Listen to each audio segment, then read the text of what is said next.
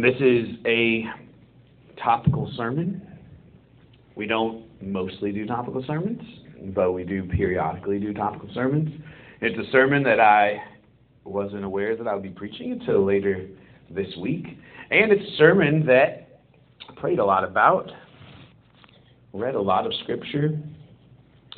As a pastor, as a preacher, you never want to admit when you feel like you had to read more scripture than you were planning on before you felt like you knew what you were supposed to preach, but that is what happened.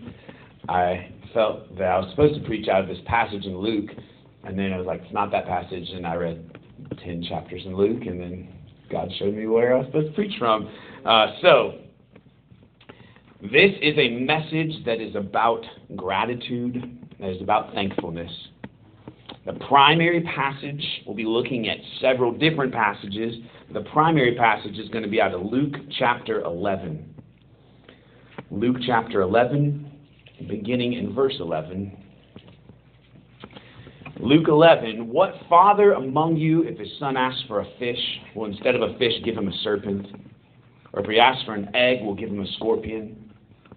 If you then, who are evil, know how to give good gifts to your children, how much more will the Heavenly Father give the Holy Spirit to those who ask Him? That passage says a lot. It says a lot about who God is. It also says a lot about who we are in our hearts when we are embracing our sin, when we're embracing bitterness and gratitude, when we're embracing a place in life where we believe lies that what He has for us is less than good and pleasing and perfect. I'm going to read a few more passages, Ephesians 5, beginning in verse 18. But be filled with the Spirit, addressing one another in psalms and hymns and spiritual songs, singing and making melody to the Lord with your heart, giving thanks always and for everything to God the Father in the name of our Lord Jesus Christ. 1 Timothy 4, beginning in verse 4, for everything God created is good, and nothing is to be rejected if it is received with thanksgiving, because it is consecrated by the word of God in prayer. Colossians 3, long part here that looks very similar to Ephesians 5. Colossians 3, beginning in verse 12. Put on then as God's chosen ones, holy and beloved, compassionate hearts, kindness, humility, meekness, and patience, bearing with one another, and if one has a complaint against one another, forgiving each other as the Lord has forgiven you, so you also must forgive. And above all these, put on love, which binds everything together in perfect harmony. And let the peace of Christ rule in your hearts, to which indeed you were called in one body. And be thankful. Let the word of Christ dwell in you richly, teaching and admonishing one another in all wisdom, singing psalms and hymns and spiritual songs, with thankfulness in your hearts to God. And whatever you do in word or deed, do everything in the name of the Lord Jesus, giving thanks to God the Father through Him. Philippians 4:6, this is incredibly familiar to all of us. Do not be anxious about anything, but in every situation, by prayer and petition, with thanksgiving, present your requests to God. May God add His blessing to this reading from His holy and inspired word. So, a topical sermon on thankfulness. It's not Thanksgiving. Didn't we do a sermon on thankfulness around Thanksgiving? I think we did. Why would this be what I think the Lord wants us to hear? I would say the emphasis for me as I prepared for the sermon was on how sad it is that we continue to believe the lies of the enemy, Satan, the father of lies, who tries to convince us that there's not something to be thankful for.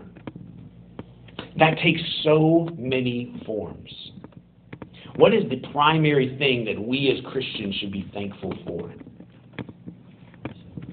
Salvation. That is exactly right. The primary thing that we're thankful for is salvation. We think about the story of the man who's been forgiven this massive debt, who goes and attacks the guy who won't give him a small debt in comparison. And it seems so crazy. It seems so ridiculous. And yet, we deserve hell, and Satan gets us to believe sometimes that we're not getting what I deserve. I feel like I should get some more. I'm looking around at other people. Comparison is an enemy of joy. It's not what we're supposed to have. It's not what we're supposed to be doing. But we look around at other people and we think, I should have more than this. I should be getting more than what I'm getting. And guys, if we're steeping ourselves in the truth, if we're meditating on the truth, if we're sitting in the truth, we deserve hell, and everything good that we have comes from God. Many of you are parents, and as parents, you have seen the horrors of ingratitude. You don't have to be a parent to see the horrors of ingratitude, but as a parent, it is galling. Goodness. My wife is strict in many ways. There's just a few things, whatever your childhood was, you feel like is the right thing, morally right. We do this in marriage counseling with people. You feel like it's morally right, even though it's not even a moral issue. But when I was a kid, I didn't get a lot of desserts. Was just a thing for us. We weren't allowed to have gum for a period of years. That was my fault, because I got gum in my hair, and my mom, it was a whole thing. But we didn't get a lot of desserts. I'll tell my kids, it's time for bedtime. They're like, we didn't have bedtime dessert. I'm like, you got what? Did you guys? Well, that's lizard, Dad. That's a lunch dessert, lizard. And now there's dinner, dessert, but this is bedtime snack. The speed at which people move from gratitude for this unexpected blessing to entitlement is staggering. But guys, that's not different for us as adults. In fundraising for Thrive, I have to check my heart constantly because it's so easy to move from being so grateful for every gift to feeling like, of course, you owe this to us. We're doing great work. You guys are rich. What? Let me connect those for you. We're helping kids. That's good. You don't have as much time to help kids because you got a boat to take care of in the Caribbean. So you give this and I'll do this. And guys, Thrive is not owed anyone's money. It's not an invoice. Every time that God provides for the kids, I need to have gratitude. Every single time. So, comparison is an enemy of joy. It is absolutely not helpful for us at all to compare ourselves to others, but we absolutely should compare ourselves to ourselves in our lost state. That's also why this summer we're going to be talking about this when we go and share our testimony. Your testimony is about you apart from Jesus, and now you. Now the difference that is in your life. Over and over in many of these passages, it is just absolutely follow on in an obvious way that you're to be thankful for what Christ has done for you and forgive one another. Forgive one another. Forgive one another. If you find it harder and harder to forgive others, go back to the beginning. Think about what you deserve, which is hell, and then think about what Jesus did for you. While we were his enemies, Christ died for us. Another piece of this, though, is believing a lie that is so simple. I hope I can give an illustration that you'll remember that will just blunt some of this attack from the enemy. I was asked a trick question. I think it was certainly a trick question in the sense that Danielle was around. Someone was like, the best birthday present you've ever received. It was like, anything from my wife over the years? What would she say is most meaningful? But they were, what's the best birthday present you ever received? Well, the thing that came to mind that was the biggest memory in my mind of just, this is your birthday, and unbelievable, and just a roller coaster of emotions for me, happened in 1987. 1987, I got to go over to the Amston's house to swim in their pool. They were in 1987 both in their 80s, and they were dear members of our church, and they gave the same amount of money to all of us for our birthdays that I don't think had changed with inflation since the 60s. So I think it was like 50 cents in like dimes that were taped to something. But it was really sweet. The big thing was we got to swim in their pool. We got to swim in a pool. That was just awesome. And I get home, and there's a couple friends over, and my parents have the cake, and everybody sings happy birthday, and then they hand me a present, and it's pretty small. It's a box. And I look at the box, and I open it, and it's D batteries. It's a box of D batteries. And guys, I would like to say that I just said, I love my parents and they love me and this is wonderful and what a blessed life I have. But I did not. I became the most spoiled, horrible brat in the world. And my dad was mad about it, and my mom thought it was funny because she knew that there was a surprise. She thought the whole thing was hilarious. My dad was just like, we're taking it back. He doesn't get a present now because look at his attitude. He's the worst. But my mom said, Clayton, do you see a streamer? Is there something you should be figuring out? You should be looking around. And I mean, I think I was crying. Like I was mad. Like I went from mad to sad, and it was just at a very low point. My parents, I thought they understood me. I thought they loved me. They bought me D batteries for my birthday. And you know, you're a kid. I know what Paul got for his birthday, and I know what Andrew got for his birthday, and my expectations are very different than these D batteries. And my mom said, "Why don't you follow the streamer?" And she got to enjoy watching the awe on my face. My dad enjoyed it a little later, but I think he was thinking, what a spoiled kid we already have. But I go up the stairs, and there's a streamer, and it's going up into my room. And the streamer is wrapped around the G.I. Joe aircraft carrier. Guys. Also, I mean, when you're an adult and you really want, there's nothing in life that I'm like, oh man, I guess there's a Barrett 50 caliber rifle. I sure would like to have that. I'll never get it. It's incredible. I'll never get it. If I got it, I'd probably feel similar to this aircraft carrier because I've thought about it for years. Wouldn't that be amazing to have? I'll never get it. Wouldn't it be amazing? This aircraft carrier I had dreamed about. Literally dreamed about. I had thought about, I had talked about, I prayed for it at night. Like this was Admiral Flagg helmed the aircraft carrier. It was 6 feet long. That was larger than me. And it occupied a lot of my room. And so much of my joy in my heart. And I went from such excitement to a realization that caused deep shame that I had acted terrible. So then I was crying, hugging my parents and crying and saying, thank you so much. I'm so sorry that I had a meltdown downstairs in the kitchen when I thought I got D batteries.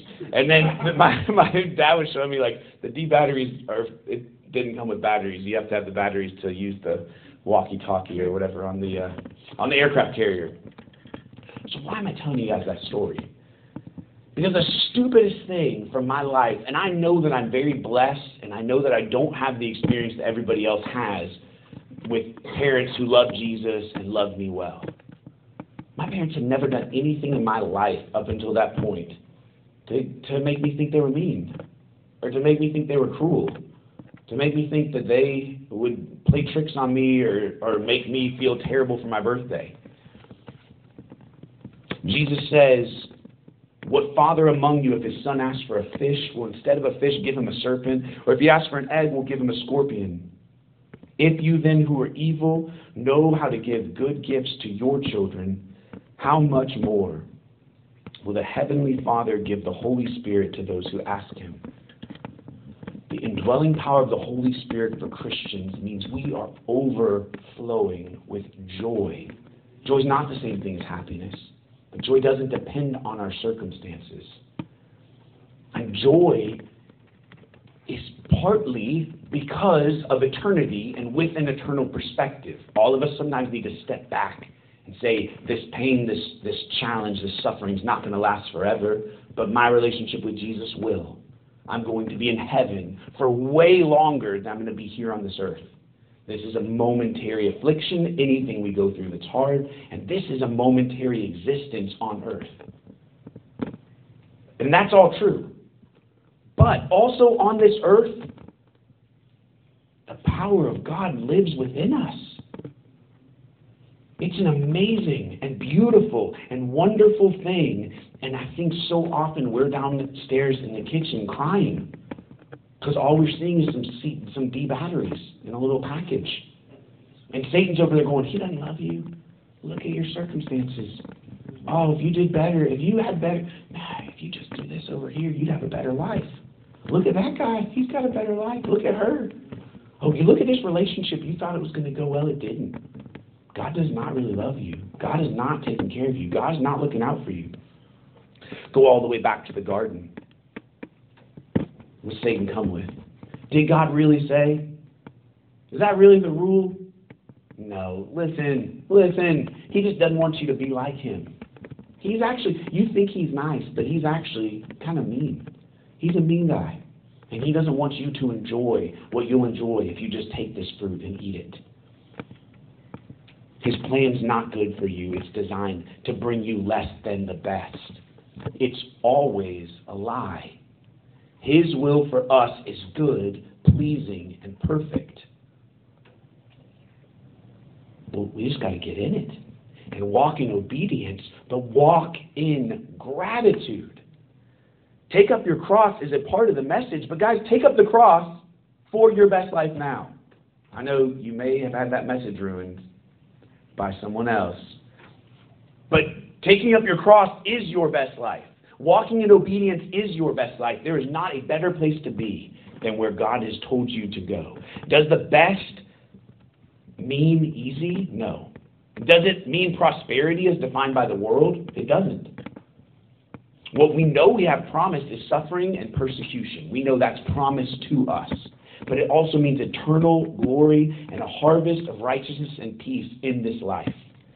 One more biblical example, biblical story of someone who Satan got tied up in that kind of lie. It also comes from Luke in Luke 19, beginning in verse 20. This is in the parable of the talents. The master has given the talents. Now the master's returned. He's had two faithful servants who took the talents and abilities given them, and they used them for the master's glory. Verse 20, then another came, saying, Lord, here's your mina, which I kept laid away in a handkerchief, for I was afraid of you, because you are a severe man. You take what you did not deposit, and reap what you did not sow. He said to him, I will condemn you with your own words, you wicked servant. You knew that I was a severe man, taking what I did not deposit and reaping what I did not sow. Why then did you not put my money in the bank? And at my coming, I might have collected it with interest. And he said to those who stood by, take the mina from him and give it to the one who has the 10 minas. And they said to him, Lord, he has 10 minas. I tell you that to everyone who has more will be given, but from the one who has not, even what he has will be taken away. But as for these enemies of mine who did not want me to reign over them, bring them here and slaughter them before me. The grace and mercy of God can make people forget about his righteousness and his holiness. And that when he comes back, when Jesus comes back, he's not going to look like the Stay Puft Marshmallow Man, and people are going to hug him and put their head against him. People are going to cry out and ask the rocks to cover over their body, because they will be in such terror and fear because of his righteous judgment that is coming. You are not your own. You were bought with a price. Therefore, honor God with your body. And it's the best life you can have. It's what he deserves from us. It's what we owe him. It's also better than anything else we could do. It's also a better place than we could ever be. Over and over, these passages telling you guys to rejoice always are being written by somebody who's in prison. who literally has manacles on his wrists, who's chained up. And as he's in prison, he's saying, rejoice always. He's in prison going to what? His promised death that he knew was going to happen. Not like, well, we all die eventually. No, his execution, when he could have lived for decades longer. But he was killed. He was executed by the Romans. And he knew it was coming. And on the way there, his goal was to walk in obedience, to glorify God, to witness to the jailers, to witness to all the people around him, to encourage people who were living in freedom on the outside. Do you know how hard that would be? I mean, just think about that in your life. Hey, I'm out of work. I need to encourage my friend who I'm so thankful that God just gave a new job to. He got a promotion at work. He got a raise. Praise God. Hey, let me encourage you. That's wonderful. I'm praying for you, and I'm so thankful to see that. Our culture is so messed up around this concept, around God's goodness, and around Satan aligned us that he's not good, that we are extra sensitive now to avoid rejoicing lest we offend someone who's in a hard spot. I would like to rejoice, but what if there's some people who are sad right now? Well, bring them to the great physician, guys.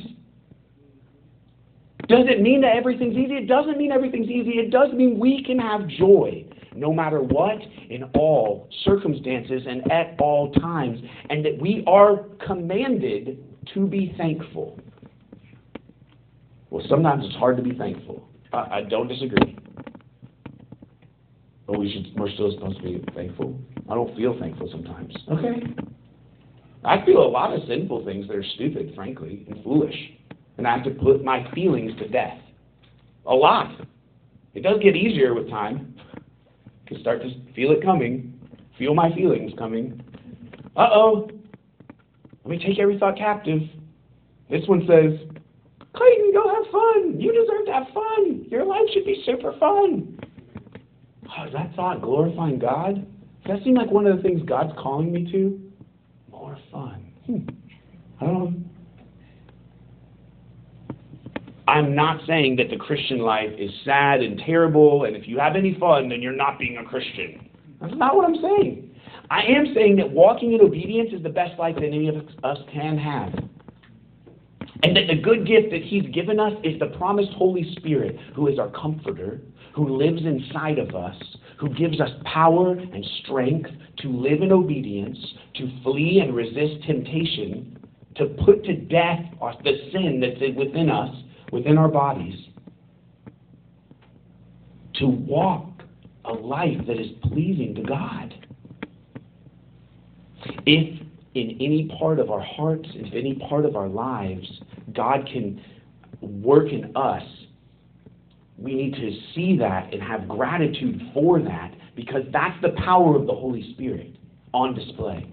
And if Satan can convince us that God doesn't love us, that he doesn't care about us,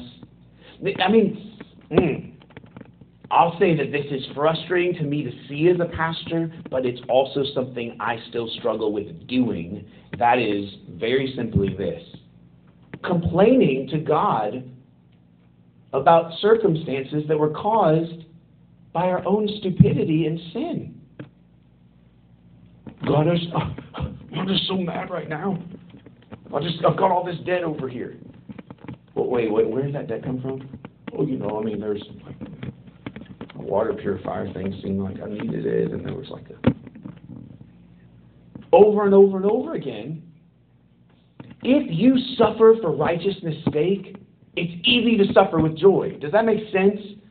It hasn't happened to me a ton. I'm not saying like, guys, let me tell you, I've got 70 stories this year about suffering for righteousness' sake. I'll be blunt. I don't suffer that often for righteousness' sake. But when I do, man, I can do that joyfully.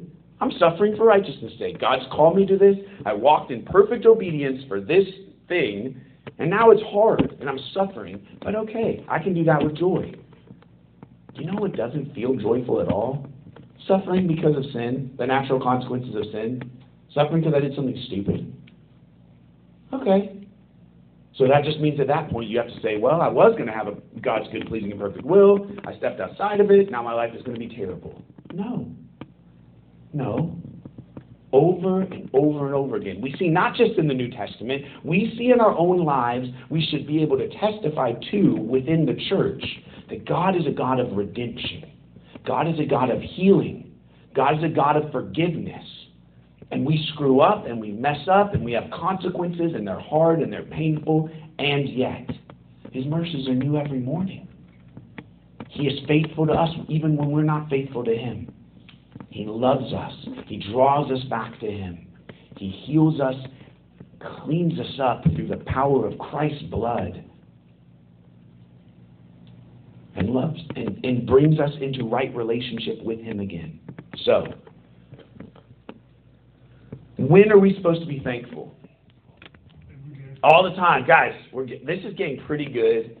I feel like, look, we can say we're an inner city church. This is the inner city, like, right? City of Knoxville. Lonsdale was brought into Knoxville. So we're inner city. Okay? This is not a suburban church. I'd love for us to get better at this. Let's all say a couple things together. Is everybody okay with that? Let's start with saying, okay. All right, so when are we supposed to be thankful? And there were other correct answers, but I like saying together, all the time. All right? When are we supposed to be thankful? All the time. We're supposed to be thankful all the time. God is good. All the time. Satan is a liar. All the time. All right. I just know that for me, when I'm starting to feel like I owed more, I should have more, I'm comparing, I'm down a stupid rabbit hole. Well, God, why did you not? Why? I just wish you should have done it. Well, your plan should have. God's plan for you is good, pleasing, and perfect. He loves you. He wants the best for you, and that comes from walking in obedience to Him. He is not a human earthly father. The truth is, when Jesus says this, in many places, there's this presumption of at least some of the common grace that's demonstrated within families, and it breaks my heart to say I've known some dads who would give the kid a scorpion, right? I've known that. I've seen that. But what He's saying is He, God, is perfect, and He never makes mistakes, and He never lets us down, and He loves us perfectly. Because of that, we can trust Him, that He gives us good gifts. How do you figure out those good gifts? I heard a guy talking about a method that was something John Wesley used. He didn't. It was from another guy's writing. But the guy would basically start to come up with different pieces to be thankful for. I'll tell you one that I know. Guys, raise your hand if you currently are feeling really sick. For those listening on the internet, no one currently raised their hand. When you feel really sick, do you do the thing I do where you're like, Lord, please, when I feel better, I'll be so thankful to you. I will not forget this. I will not forget that it means a lot to me to breathe through my nose. I will not forget, God, that when I can eat and not throw up afterwards, it is a huge blessing. I always think, like, during that time, I mean, around the toilet, in the bathroom, I've had a lot of promises to the Lord about my thankfulness with my physical health. And generally speaking, I don't do a good job with it. Well, I should be better.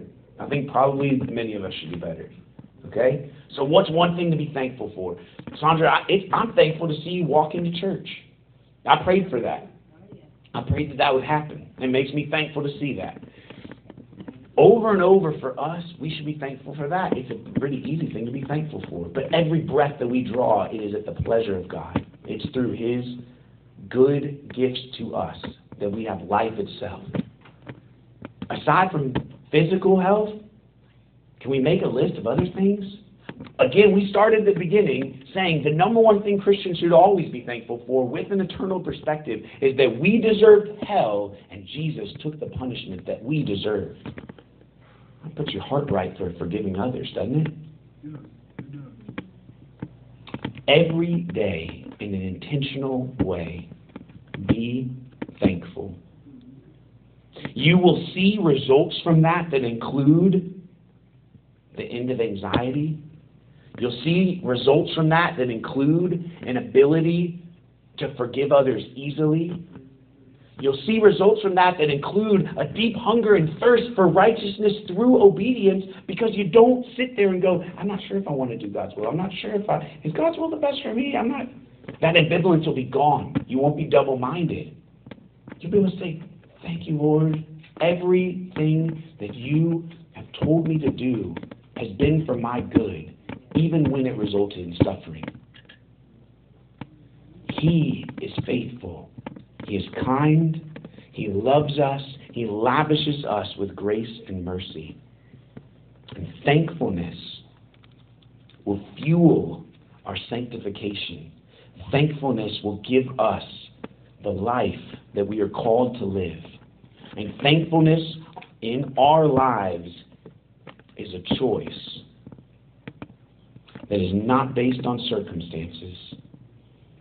It's based on our relationship with the one we owe thanks to.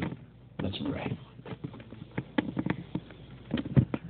Lord, I did not deliver a sermon tonight that's coming from a place of strength for me, that I've conquered, that I'm always thankful, that I never struggle with ingratitude, that I never struggle with entitlement, that I never struggle with comparison.